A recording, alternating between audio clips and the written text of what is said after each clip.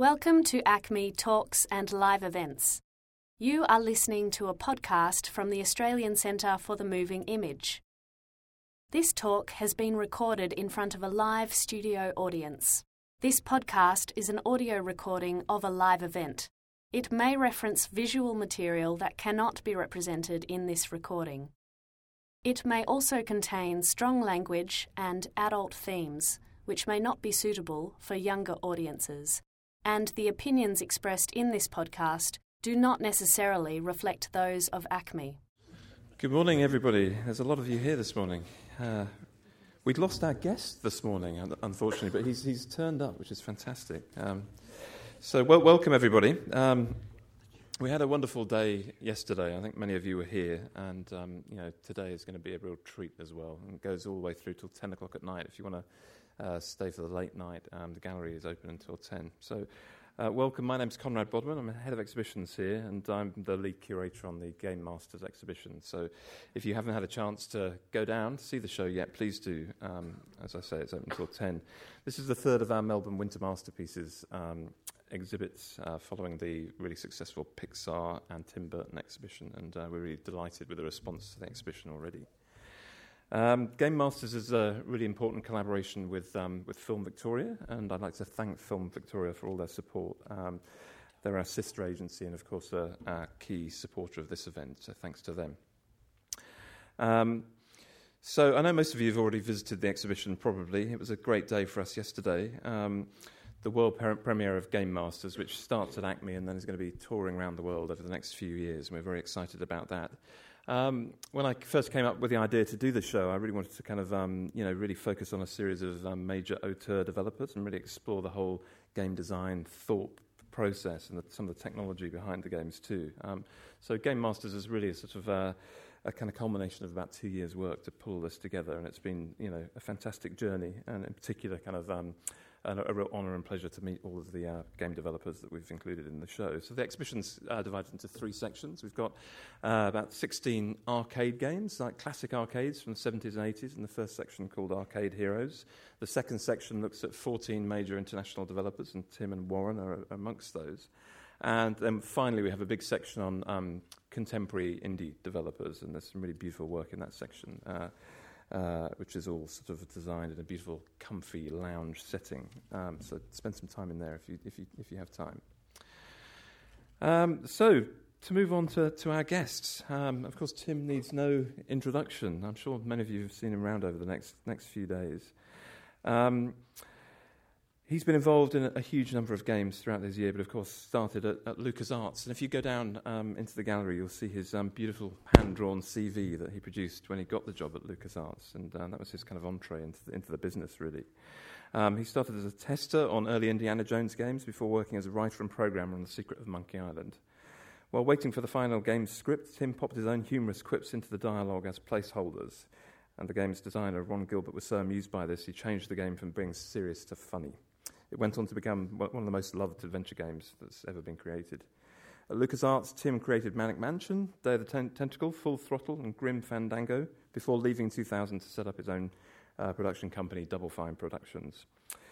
It's hugely successful, and titles include Psychonauts and the heavy metal-themed action Brutal Legend featuring Jack Black. So we've got all of those games down in the gallery, so you can check them out if you haven't played them before. More recently, Double Fine has focused on smaller downloadable titles, including Costume Quest, Stacking, and Iron Brigade. And, of course, if you've been checking out the news recently, you'll have seen Tim and Double Fine's kind of tremendous success with Kickstarter, and I'm sure he's going to be talking about that today too. So, just to introduce Paul, I'm sure many of you know Paul. He's a freelance writer and independent game developer. He's worked as a programmer, designer, writer, and teacher for companies such as Atari, Infinite Interactive, AIE, and Chocolate Liberation Front, and the ABC. He's an active member of the game development community in Australia, and of course is the director of the Free Play Independent Games Festival, which is taking place later on in the year, which we're really excited about. So it's great to have Paul here too. So, welcome everybody. This panel is going to run directly into the next one, so if you can kind of hang around rather than rushing out afterwards, we'll run straight into the next one. But welcome to you gentlemen, and thanks for coming this morning. Over to you, Paul.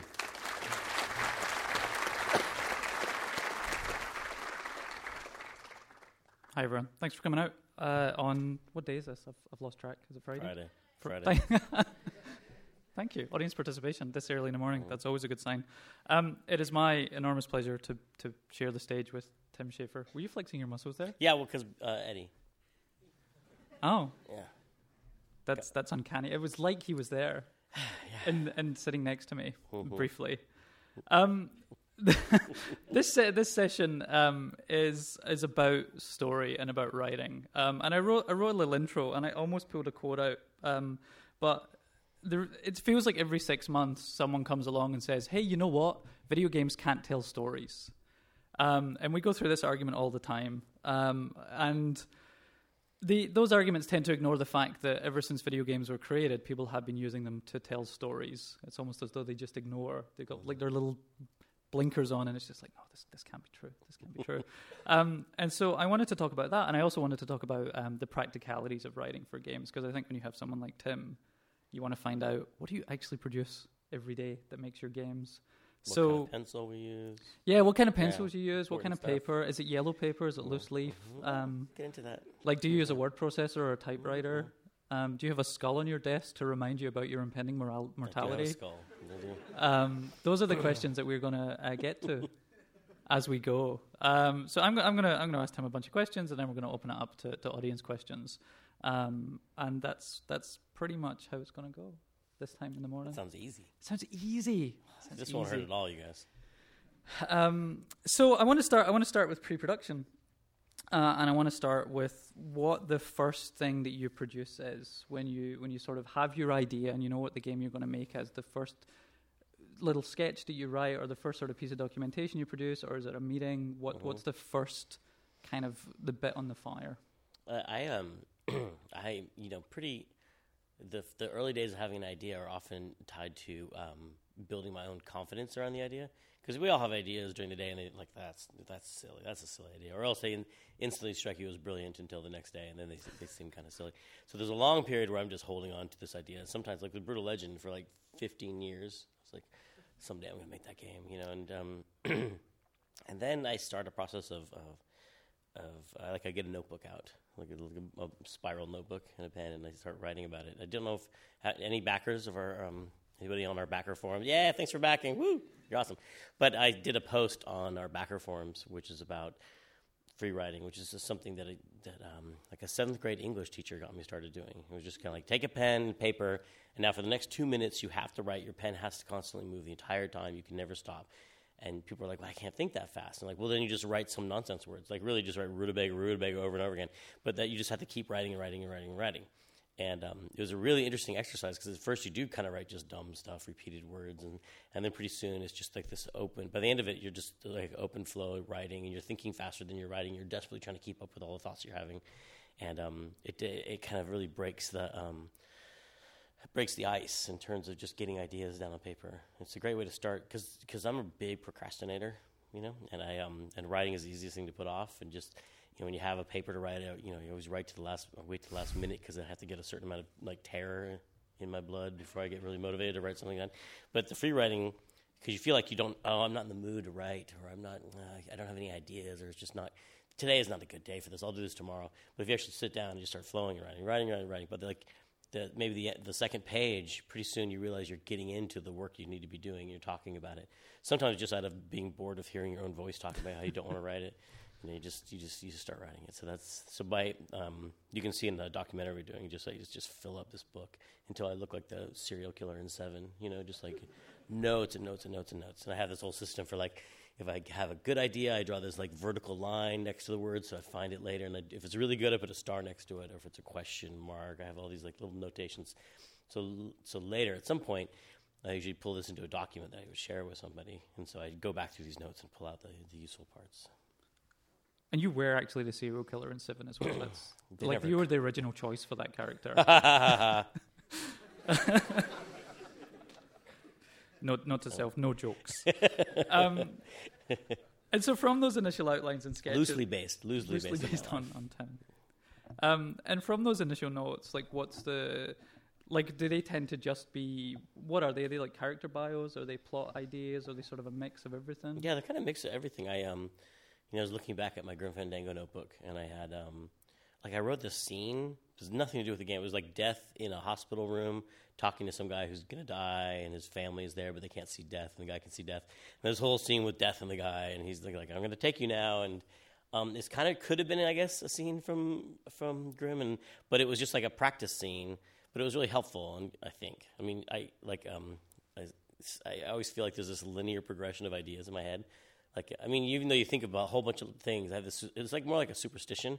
I believe these ideas kind of get clogged in the pipe, and you just flush them out by writing them down. So maybe that scene was good, maybe it was bad, but I just had to get rid of it because it was keeping me from thinking of the next thing I needed to think of, and just writing them all down. And sometimes it's name ideas. Like the first thing I actually thought about for Brutal Legend was a name, Brutal Legend. That was I wonder what that would be. That sounds like so cheesy but awesome. That could be a great. And so, but sometimes it's it could be the name of the character. It could be a visual thing. Like I can imagine the cover of the box, or scenes come to you, or just a weird gameplay mechanic that you just think would be satisfying. You don't know why or what the character would be like, but you just think it would be fun to move objects around in a certain way. So it can be anything. And do you find yourself going back to those repeatedly for future games, or do you pretty much just go, these are the Brutal Legend ideas, or these are the Psychonaut ideas? I mean, then when I started this, the project that we're doing with Kickstarter, I went back in old notebooks and I was like, let's see here. Let's try to remember all the things because you have some ideas that you just kind of okay, I'll come back to that someday, and then you forget. But I was actually going back through and gathering up some of the ideas that I'd, wanted. And often what happens, like with this game or with Brutal Legend, there's two different ideas in my head, and I was like, oh my gosh, those could be the same. Those could fit together and be really good together. So that first document that you then produce, so you just take those ideas and sort of type them up and show them to people. Who are the people who you show them to? And have you spoken about it before you show them, or is it just a surprise? Spring it on them? You really kind of go with the feeling of it. Like I said, this is about confidence at this point. I still think the idea, I have no idea if it's good or bad. So I try and tend to the nicest people I know. It sounds silly. But because I've had the experience of okay, I'm going to pitch this to someone. And, the first words out of someone's mouth can decide what I do with that idea for the next 5 years. I say, I have this idea, and if someone goes yeah, okay, I'll just oh, fuck. And that has happened to me where I put an idea aside for 5 years because the first person I told did not get excited about it. And that can be a bad, an erroneous, that's not necessarily the most, believe it or not, might not be the most scientific way to go about testing an idea, but it's that confidence, because that doesn't give you the confidence to talk to the second person. Yeah, because you're ugh. So I'll tend to with this Kickstarter game. The first person I had told somebody about the idea for the story 6 years ago, and they did that. They were okay, and then the frustrating thing is later they'll tell you I really like that idea. That really made me think, and you're like, well, why didn't you say that at the time? Okay.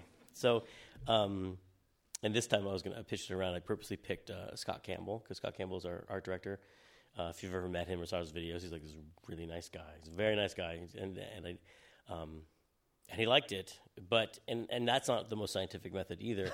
But you at least you need this bare minimum amount of confidence to get your ideas to the point where you could talk to a room full of say 7 people, and then you can start getting people's responses to it, and then you talk to more and more people. Then pretty soon you're pitching the company, because eventually you're going to have to go on a stage like this or at a press conference. So you're going to have to talk to the world, and that's you got to really be confident at that point. So you talk to people who it's not like you don't want them to say anything bad about the game, but Scott he was talking about besides being an artist, he likes to do improv comedy. He lives in New York, and he took improv comedy lessons, and he's he talks about how they teach you about yes-anding. Have you heard that? Yeah. Yes-anding, and I make fun of it in this Loch Ness Monster fake documentary with anyway. So and that concept is, if you're doing an improv scene, you say, "Okay, put up your hands, and I'm going to rob you." You don't be like, no, I'm a robber. You don't say no. You don't say no. In improv, you never say no to what the other person's come up with. You say yes, and I'm also a robber, or something like that. You don't break the flow, and that's really important in brainstorming when you're working with people in a creative environment. When you're talking about your game ideas, you don't want them to say, no, that's stupid, because that's just like this block. There's this complete block to the creative thing. You just say yes, and there's something else that makes me think of, and that character could also be Loch Ness Monster, for example. But that's just important when you get together in a room and you're all brainstorming. It's one of the most fun parts of making a game, I think, is when you get together. Depending on what style of game it is, like for an adventure game, you can just brainstorm puzzles every day and storing puzzles, weaving them together. Maybe just for Grimm, it was a group of like 4 of us in this room every afternoon, and we had the rule we had to make 2 puzzles a day, and it can just be really fun because you're just joking around and you can be off topic a lot. But if you have 2 puzzles by the end of the day, you've gotten your work done. But the main thing is you can't just say no, that's a stupid idea. You just have to add to it and throw out more and more ideas. Cool. And so what form does that... Actually, I was going to ask another question. So, like, when people have said, no, that's a bad idea, and then later on you go out and you get a massive amount of money on Kickstarter, do you ever get the urge to call them up and just go, hey, remember that idea you said was bad? Suck on this. I did. I did do that. I found one of our guys at the office. I found his year-old email. I said, "Hey, somebody just proposed the idea of using Kickstarter. What do you think?"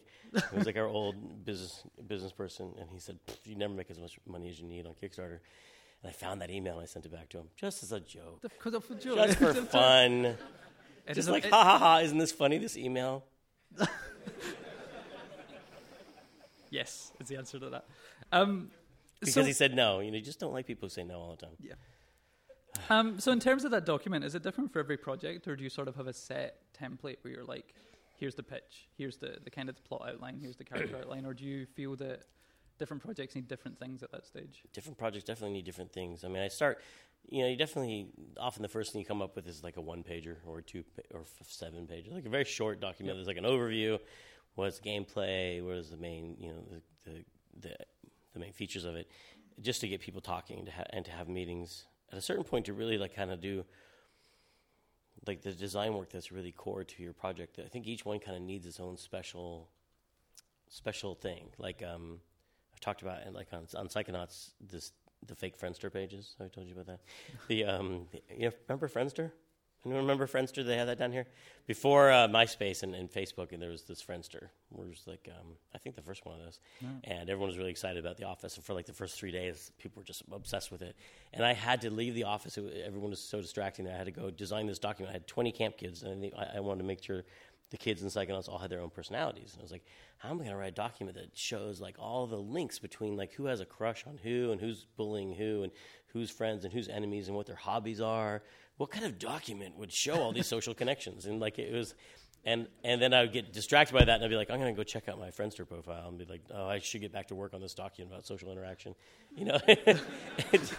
It took me like a day to realize that they were exactly the same thing. So I like downloaded the templates of all the Friendster pages, and I made fake Friendster profiles for all the camp kids with like their picture, what kind of music they listen to, and that was just this amazing epiphany for me that like answering a series of questions that someone normally puts on like their social networking profile, like what are your religious views, or what was your what's your hometown, what bands do you like, what kind of activities do you like, what kind of pictures would you have in your photo gallery, which is really interesting to put yourself in the mind of a character and be like, what 6-photo collage would they create if they had a Friendster account, and then you have these testimonials, which are like the wall on someone on your Facebook, and I could get the characters writing to each other and having dialogues back and forth with each other, and their personalities started to just come, not just their personalities, but how they interact with each other, and who was mean and who was nice and who stuck up for who.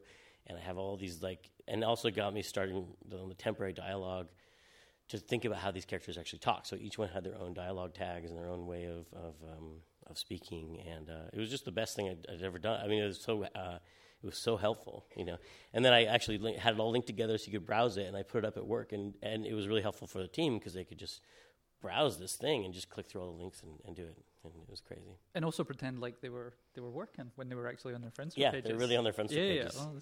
So anyway, that was special to that game because that's what that was about. But for Brutal Legend, I wrote more of like I had read a lot about like Norse mythology tales because it's all like a lot of Viking inspired stuff in there because it's heavy metal.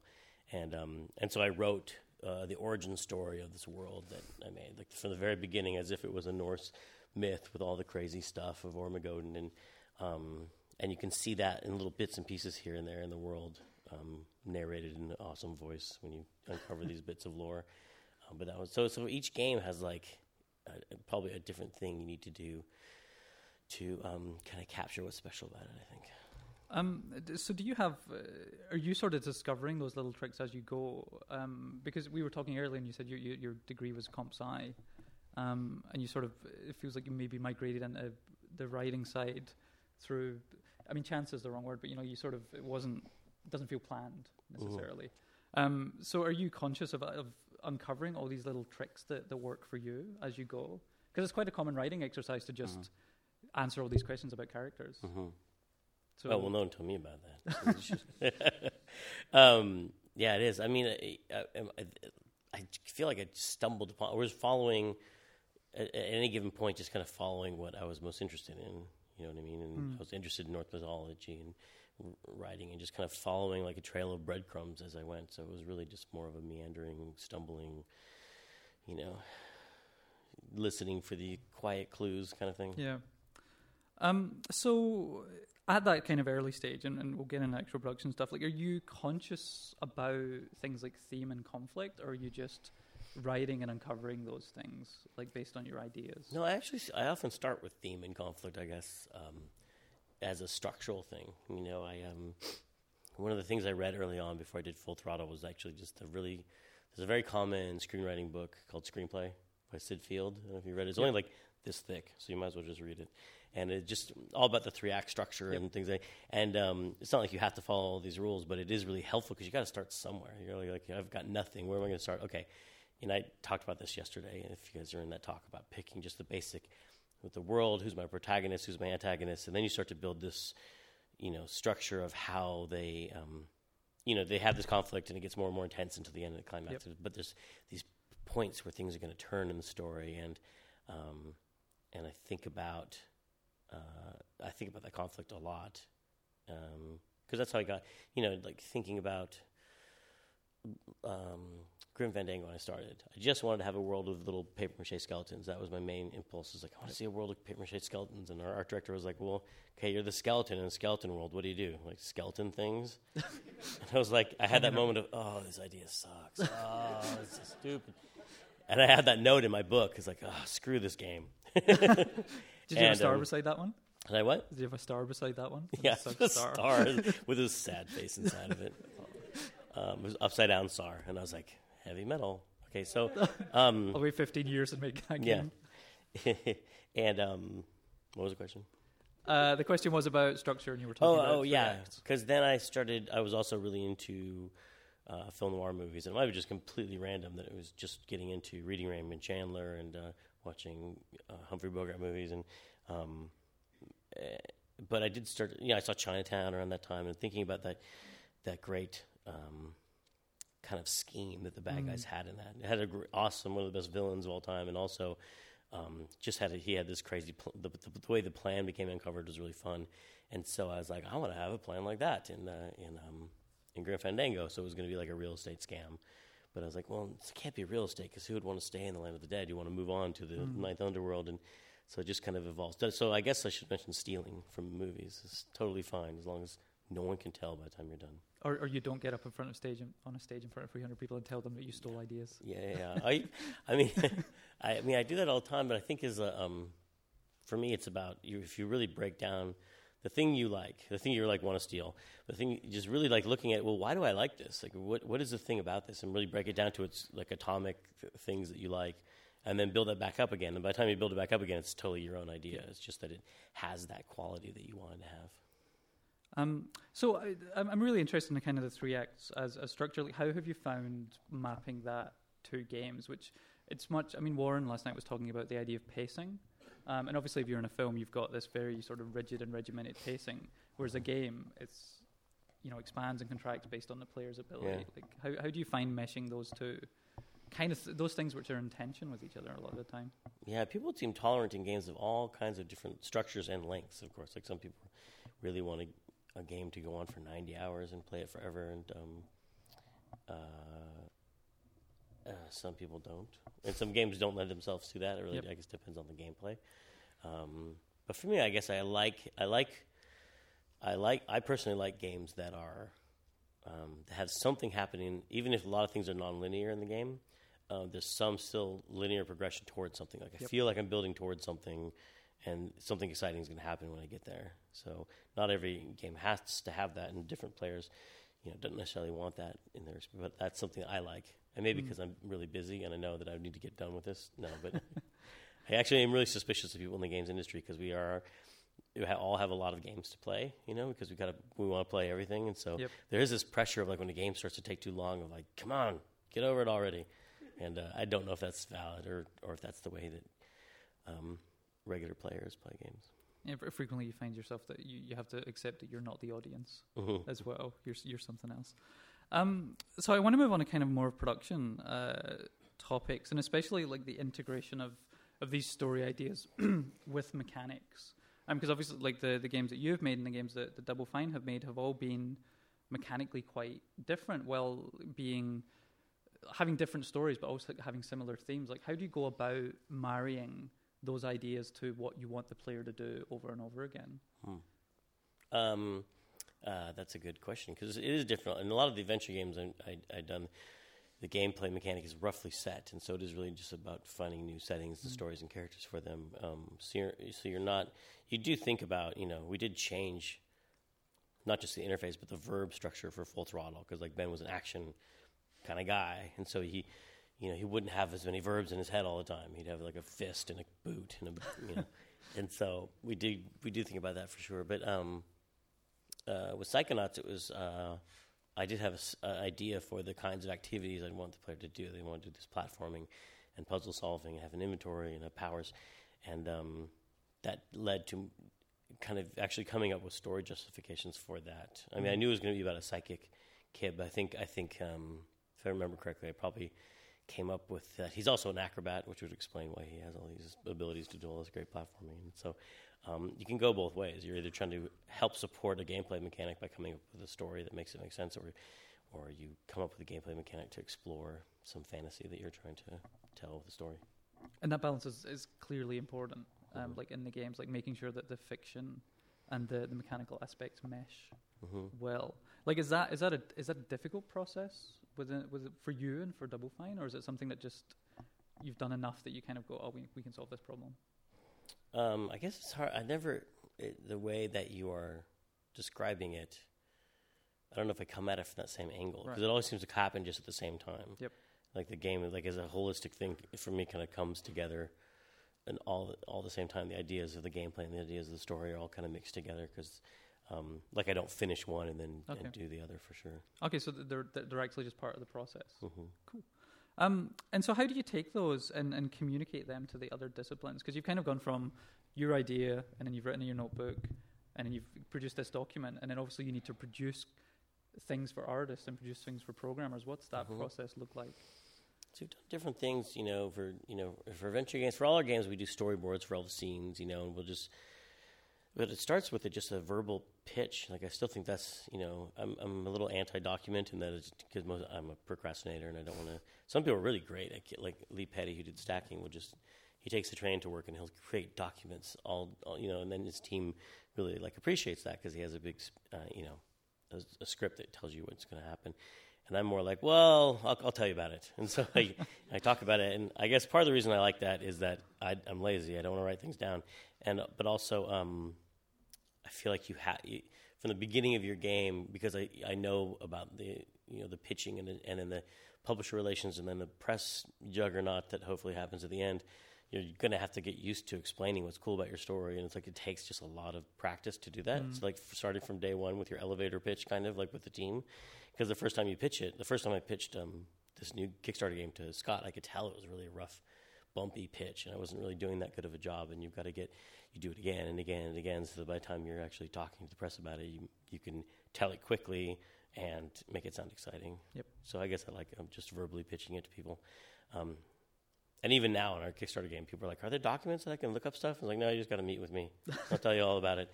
And eventually it'll turn into, depending on the project, some form of storyboards.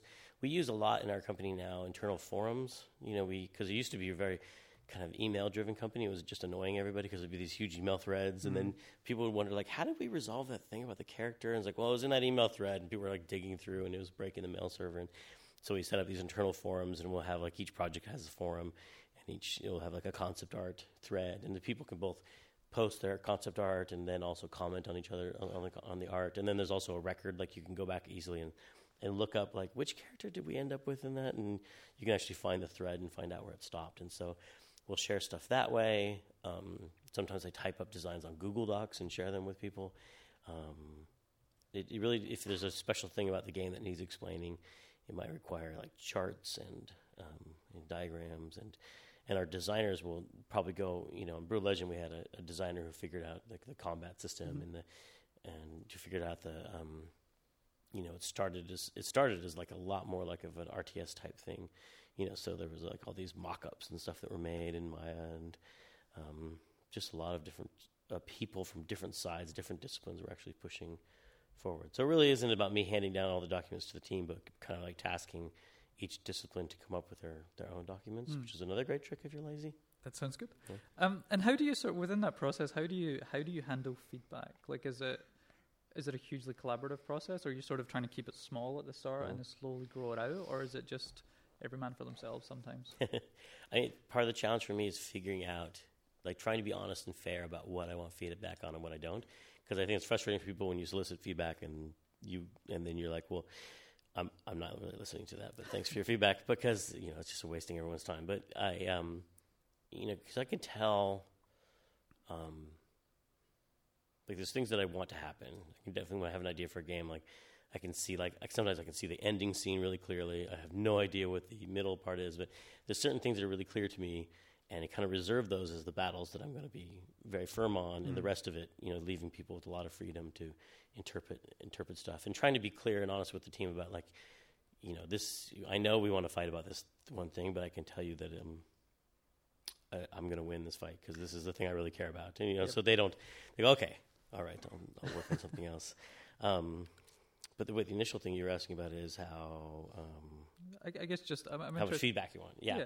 And because a lot of it is just knowing, there's parts of the idea that I don't know at all. It's often like, something in the... I can't figure out what the bad guy's plan or something, and I'll solicit ideas like that. Like, what do you think? And then... But in the beginning, like, once I've decided to make a game of a certain...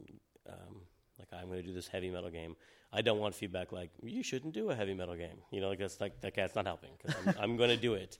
So I want you to tell me how soon you could have the engine done or something, so.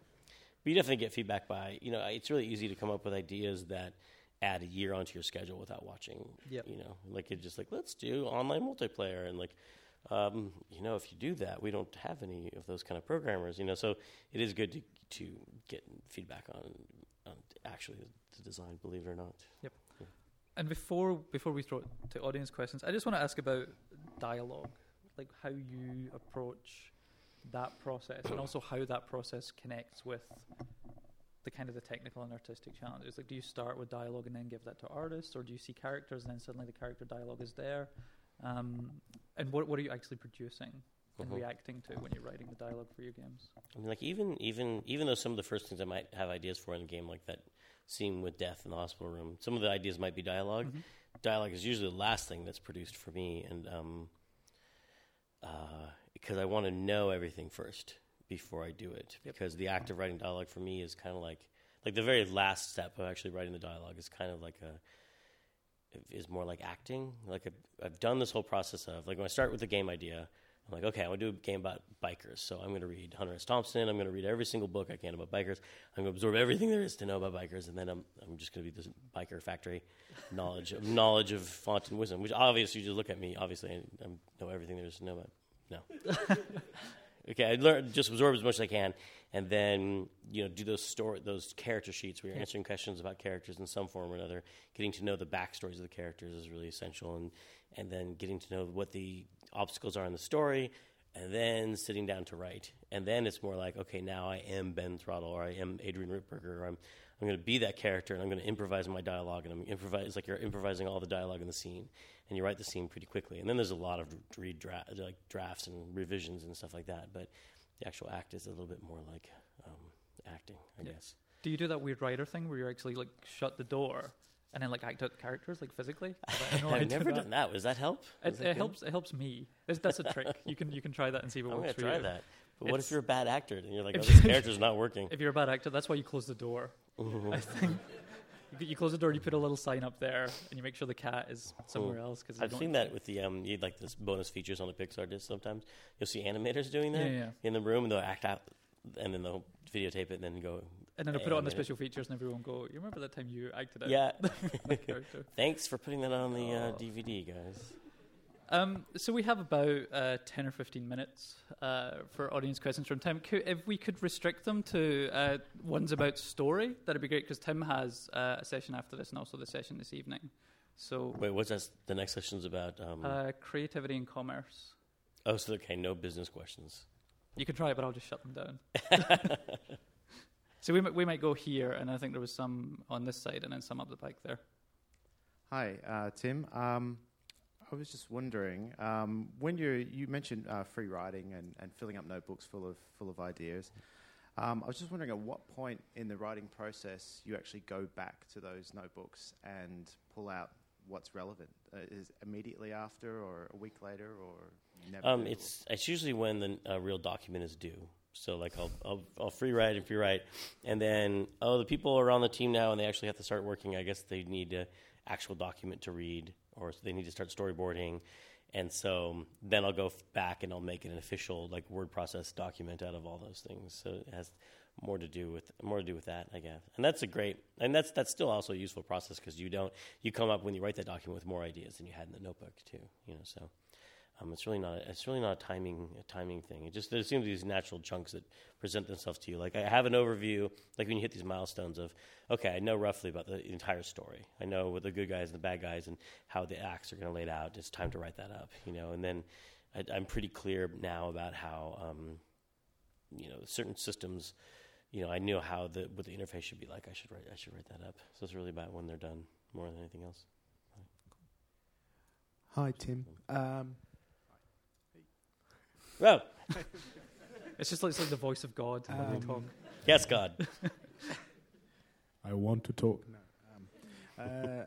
I was interested in finding out a bit more about Day of the Tentacle, as that's probably the only one so far that was a sequel in ways, because it was a sequel to Maniac Mansion. How did you come about the development of that in terms of story? And then are there any challenges in terms of building onto a world that's already there, and adding on to that? Yeah, we, Ron Gilbert made Maniac Mansion, and then Dave Grossman and I worked on Monkey Island together, kind of sharing an office, being partners. So we decided to co-lead the next project, and Ron's like, how about you do this sequel to my game? I already wrote up, Gary Winnick and I wrote up this short, like a few pages document about roughly like, Bernard and his friends going back to the mansion and about this broken time machine. And we started brainstorming with Ron and I think Noah Falstein and a couple other people just in this room, just talking about where we could go with those characters. And it was very puzzle focused from the very beginning, because like, what's a good time travel puzzle? Which I think is like a good way to start sometimes. Just like, what can you do with time travel? Whatever your special thing is in your game, like where can that lead to? And not try to worry about how to fit them in anywhere yet. Just think, what are the possibilities of this new mechanic or new conceit?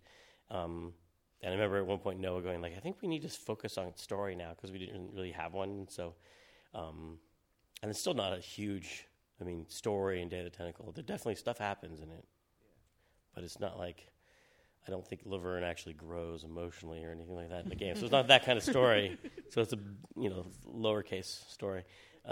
So we, it was really, it was always very puzzle focused, and just meeting and brainstorming and then storyboarding out that was the first time we'd ever storyboarded out a game. Like before then it was just like Ron would go downstairs and tell the artist to draw something new every day. And, You need to, I thought that was the alarm going off. Any chance you can revisit that world? You need to talk to George Lucas about that. That's the best answer to any question. Yeah, you have to talk to George Lucas. He's surprisingly the answer to a lot of questions in my life. You could just use that for everything. Can you go and get some milk from the shop? She'll have to talk to George Lucas about that. And he'll CG you all in post. So maybe go there and then just go back and then come down the front. Okay, hello. Mehmet here. I was just going to ask, how do you deal with the writer's block thing? Like, let's say you're halfway through the project and all of a sudden, oh shit, I don't know where to go with this. Maybe you don't get that because you're like, I mean, the two ways, one of them is that free writing thing. That's the main advantage of that, is it just starts you going and getting momentum. And the other one is talking to people. In some ways, they're very similar edges of the same thing, which is to like put your mind in verbal mode. You know, so if you go, a lot of times I was stuck on Grimm and I would just have lunch with our art director or something. And sometimes they would say something that was a great idea that would get me going, but sometimes it was just by talking to them, I would start saying things that were helpful, you know. So it's really just alternating between being locked up in isolation for time, and that can really only take you so far, and then being out and talking to people about the idea and having their ideas inspire you to go farther. That's how I think. We had one up here, and then we might go to the middle here, and then down the front. And the last thing I'll say about that is because I have like side projects and things that I've been meaning to write and just never have gotten around to writing for years. And I think there's just proof of the fact that there really is no such thing as writer's block. There's just you not working. I mean, it's just like it's really easy to go, oh, I don't have any ideas for that thing if it's just been sitting on the shelf and you haven't really touched it in years. But if you drag it down and you actually start writing notes on it, and you won't have any ideas for maybe a few pages, but eventually just the act of just chipping away at it in terms of just sheer mental labor will get past that, and that's all there is. There's nothing really romantic about it. You just have to work. I think that's one of the truths about being a writer, is there is very little romantic about it. It's just getting up every day and producing pages of work. Yeah, and a lot of writers have said that. Like Kurt Vonnegut, I bring him up so much, but like he talked about, like, you really just approach it like a 9-to-5 job. You wake up in the morning, you write from 8 to 5, or maybe just you work 3 hours a day or whatever. But you just write, and that's all there is to it. And some days you have good days, and sometimes you have bad days, and it's a job. Yeah, it's totally a job. So we had a question up here, and then there was the middle, and then down the front. But you pretend it's romantic when you're picking up totally chicks. Pretend, yeah, totally. I know you do. Women. I know you do. You're like, I'm a writer. I got patches on my elbows. Because girls love writers and patches. Dig tweed. Those are the things that they love tweed and patches. So there was a question up the back somewhere. It seems like a lot of the successful game stories are comedies as opposed to tragedies. Right, Hello. I'm going to find you. Yes, there we go. Hello. Oh, there. Yeah. It seems like most of the successful game stories, like Portal 2, Grim Fandango, that kind of thing, they're comedies as opposed to tragedies. Do you think that's just like a part of video games? They're better at doing comedy than tragedy, or? I think that's really interesting. I've often thought about how hard it would be to make a tragedy in a game, or at least a kind of like the ending of a European movie, like a down ending. You know, like let's end and like nothing. You know, the hero dies. You know, and that's cool because in some ways that would be really frustrating if that was you and it's different than a movie. Like it seems okay, like you leave a movie feeling like crap because that's what the artist wanted to do. A lot of people accept that when they go see a foreign film, but like in games, like you did all that work. I don't know the solution to that, but I think it is an interesting problem to think about because like you as a player did all that work, then you failed at the end of it, and that's the success of the game. That would feel really strange unless somehow you separated it out so that what was perceived as the tragedy is actually still you getting a reward for all your work. And I think there's an interesting... You should make that game. Because that sounds hard, and I don't want to do that because I do easy things. But I think it's great because I think there's a lot of things that people think won't work in games, and then one person figures it out, and they're like, then everyone does it and imitates it. I think that's true. There are definitely fashions, and it's suddenly like everything is linear, or every story has got an angry space marine. We've been in that phase for a couple of years now, though. Hopefully, that's about to break. So do we have one down the front, and then we'll come to the middle. Morning, Tim. Morning. When games went from disc to CD, and then your characters went from having voices that were on-screen text to like genuine voices, did that change your process at all? Yeah, it made things a lot more complicated. I mean, there's definitely an upside to having voice, but I remember how it changed the complexity of the task a lot. And it worked out really well in the first one we did in Day of the Tentacle because we pretty much finished the game. And then it took a year to make that game, and then we just took 6 months to actually voice it, and we polished the game during that time. But all the stories and puzzles were locked before we recorded the dialogue. But since then, it's been hard because basically all it does is takes your total, Monkey Island, we were changing dialogue the day before it shipped. And it's not just voice, but localization that's changed that a lot. So you take the amount of time it takes to localize your game and the amount of time it takes to record and edit and implement all the voice, and you just push that into your schedule, and then you have to lock your voice just that much earlier. And this is probably just really normal now to anyone who makes games now, but coming from a period where you didn't have to do that, it was like, I have to have the dialogue done in a month. Oh, my God. I'm so used to just because in an adventure game, you find out the day before you ship that there's this incredibly hard puzzle that no one can solve, or there's this thing that should work that doesn't work, and you feel like you need the flexibility to fix that. But we just lost that luxury a long time ago. That's probably better. Forced us to be disciplined. The disciplined non-procrastinators that we are today.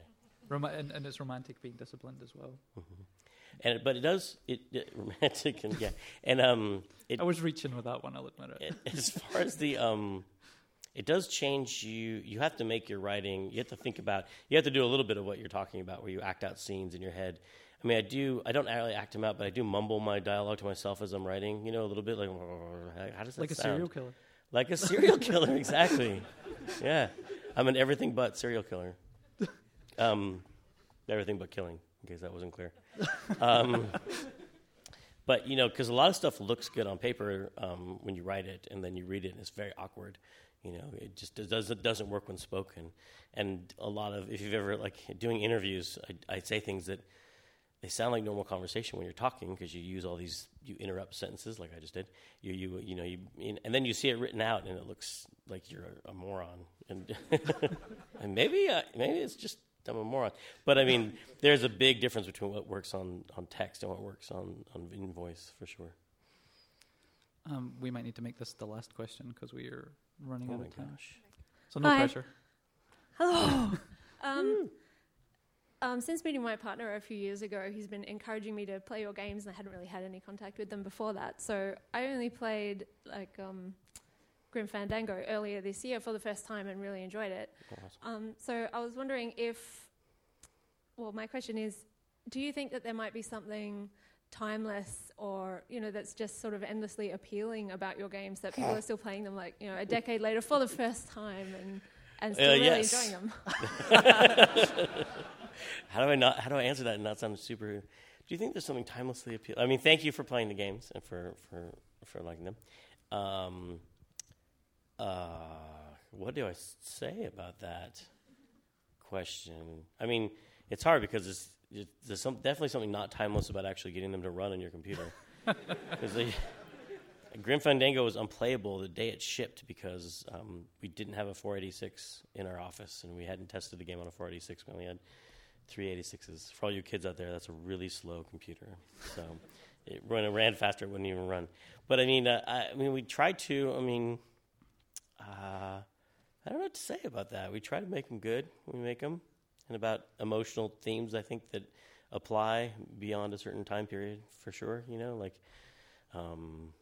And I hope they appeal. But it's funny. You do worry about definitely certain types of gameplay are not as appealing over time. People get to, start to expect different things.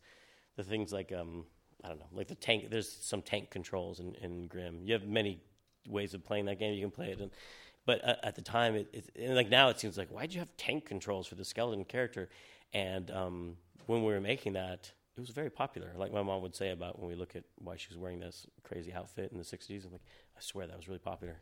But it's like at the time it seemed normal because Resident Evil and Tomb Raider and a lot of games had that same.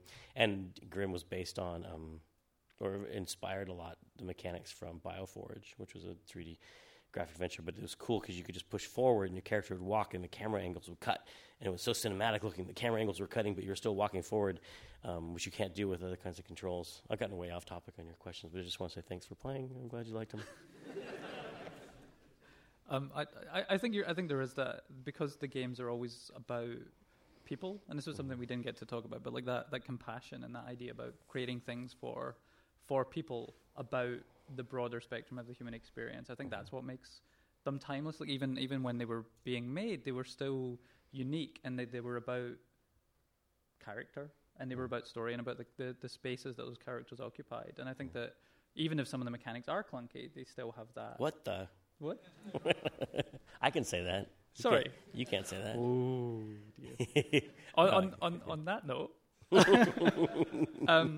But I think that the games they have that quality that people will constantly return to them and find new things and constantly revisit those same themes that were in there originally, because those themes are never going to go out of fashion, I think. That's awesome. That's great. Can everyone join me in thanking Tim for his time this morning? Thank you. Thanks for coming.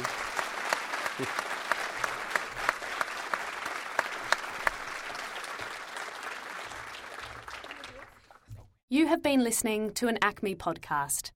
For more recordings of talks and live events, go to ACME Channel and the ACME website.